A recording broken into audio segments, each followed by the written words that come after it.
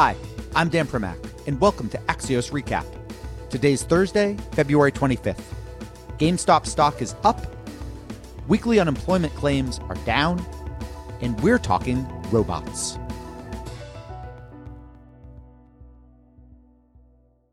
Yesterday, a Massachusetts company called Berkshire Grey agreed to be acquired by a SPAC, one of those blank check acquisition companies that have become all the rage on Wall Street. But Berkshire Grey is way more interesting than any SPAC, and not just because it's going to be valued at nearly $3 billion when its shares become publicly traded. Berkshire Grey makes robots and systems for e-commerce warehouses.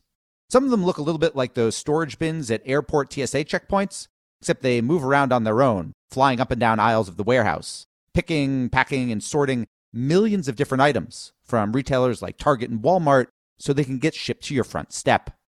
In short, it's trying to help everyone who isn't Amazon compete with Amazon, which about a decade ago bought another Massachusetts warehouse robotics company called Kiva Systems. In fact, Berkshire Grey's leadership includes former execs from both Kiva and Roomba maker iRobot. Why it matters is that e-commerce usage has exploded during the pandemic. But at the same time, there are growing concerns about what automation means for America's lower-skilled workforce, a lot of whom work in warehouses. So today we wanted to speak with John Delaney. You might remember him as the former Maryland congressman who ran for the Democratic presidential nomination. But he's also a veteran businessman who leads the SPAC buying Berkshire Grey in partnership with Revolution, the venture capital firm led by AOL founder Steve Case. John, let's start here. Your SPAC kind of had a relatively broad mandate within the tech space. Were you specifically looking for something in automation? And kind of as a piece of that, how do you settle on Berkshire Grey? When Steve Case and I started our SPAC, we had a very defined investment thesis, which was to focus on a company that was benefiting from the acceleration of certain trends in our economy.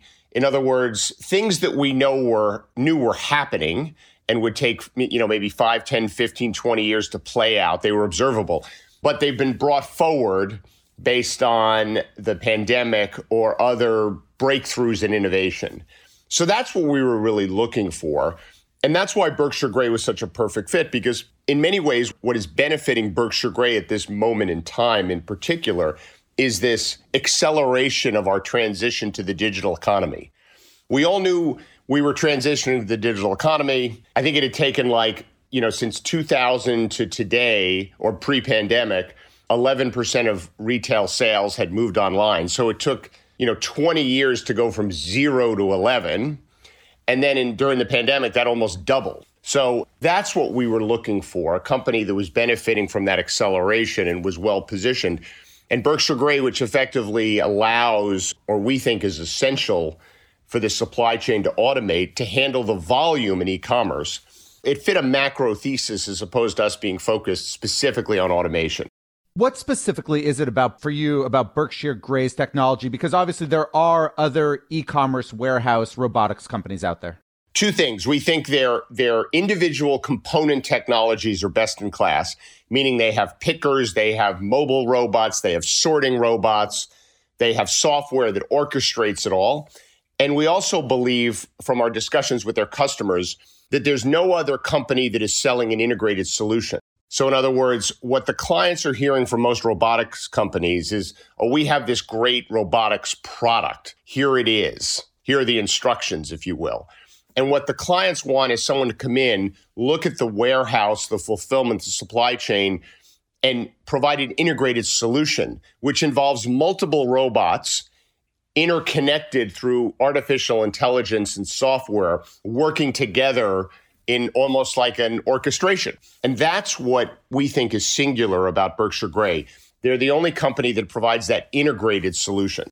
When you talk about their customers, namely, I assume retailers, is there a sense among retailers that they basically almost need to band together with a common logistics warehouse automation solution, basically to compete with Amazon, which obviously does have massive warehouses and years ago bought Kiva, which is their kind of in-house robotic system? Absolutely, Dan. You nailed it. There's this Amazon effect out there, right? Amazon almost 10 years ago bought Kiva. We think has invested tens of billions of dollars and is way ahead of everyone else. That was a problem to begin with. Then you have COVID, which massively accelerates e-commerce, which is another problem. So we believe that Berkshire Gray's customers are really running towards their solutions to be competitive with Amazon. As one of their clients told me in an interview I had with them, or in a customer call I had with them, they said, we see a world in the future where consumers want 100,000 SKUs, meaning 100,000 items, delivered same day. That's the future we're working towards. And to achieve that future, we have to not only take the facilities we have and automate them, but we have to invest massively in new facilities, both very big ones, right, and also very small ones that are in communities that handle that whole supply chain. And we're going to automate all those facilities. And they need to do that to compete with Amazon. And that is, in essence, what Berkshire Gray does. John, you obviously had a business career before you went to politics, but then served in Congress, ran for president.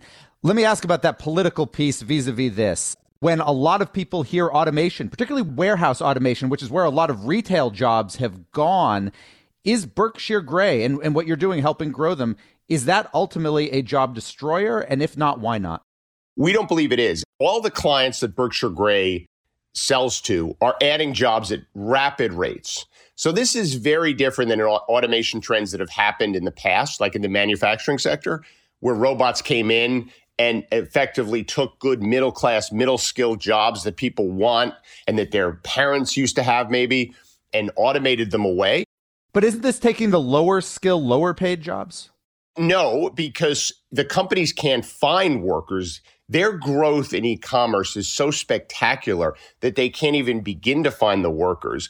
These are the hardest jobs for them to fill. In most situations, they have to effectively promise people, do this job for 3 to 6 months, and then we'll move you up. So what we think Berkshire Gray is doing is massive growth. All their clients are hiring at rapid rates. And what these technologies allow to happen is the jobs that people don't really want to do are increasingly getting automated, which creates an opportunity for people to be effectively upskilled and get more middle-skilled, middle-class jobs, maintaining these systems, updating these systems, dealing with logistics, et cetera, more skilled jobs than these positions. Can I just push you on that for a quick second? I'm curious because it seems that, if a physical retailer either closes or shrinks its footprint, et cetera, those are often the people who in theory would go to warehouse jobs. Although, as you say, they're sometimes hard to fill. It's not because people aren't looking for work. It's because it's pretty back-breaking work. So I just mean kind of from a macroeconomy standpoint, if you lose your retail shop floor job because it's gone,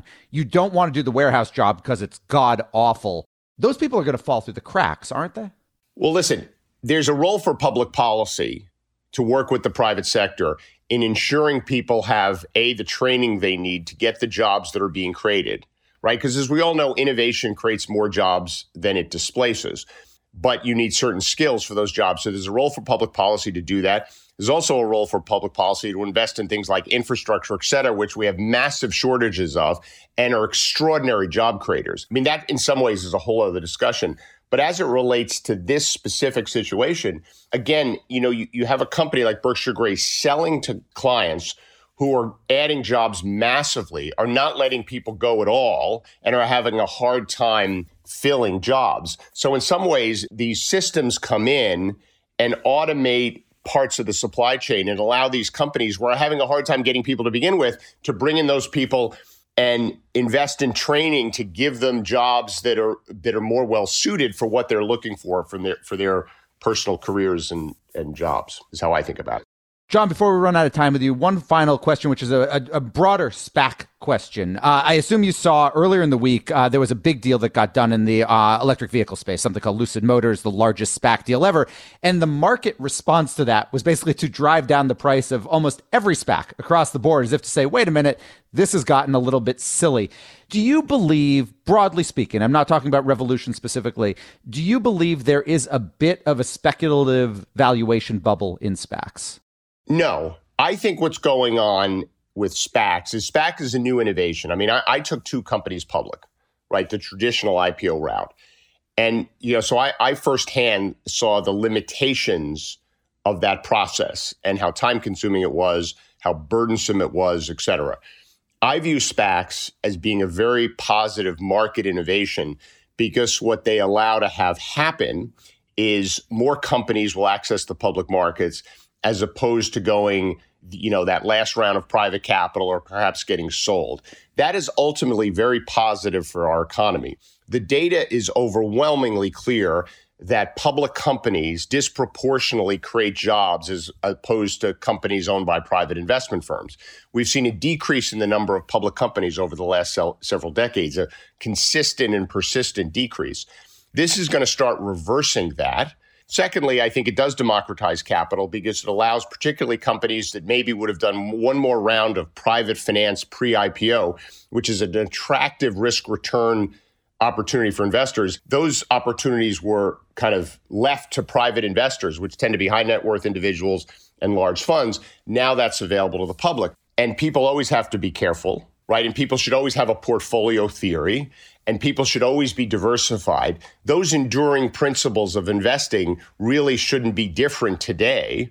And I would always tell an investor, never make a concentrated bet on one company because there's risk in any one company.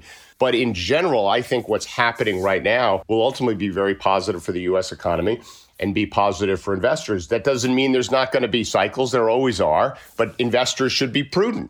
John Delaney, thank you so much for joining us. Thank you. Welcome back. What we're watching today is cryptocurrency exchange Coinbase, which just detailed plans to go public. The top line is this will be structured as a direct listing, not an IPO, which means that the shares being offered are going to come from venture capitalists and Coinbase employees, not from the company itself. But for retail investors, it doesn't matter. They'll be able to buy. Why this really matters, though, isn't the detail and the structure. It's that this is coming in the midst of a massive crypto boom, and Coinbase may go public at a higher valuation than any other U.S. tech company since Facebook. Plus, Coinbase is profitable, which makes it a rarity among unicorns, and this listing could further legitimize the crypto industry by bringing in new, large institutional investors. For context, about 70% of Coinbase's transaction volume is Bitcoin, whose price is up 76% year to date and a whopping 1,174% from this date in 2020.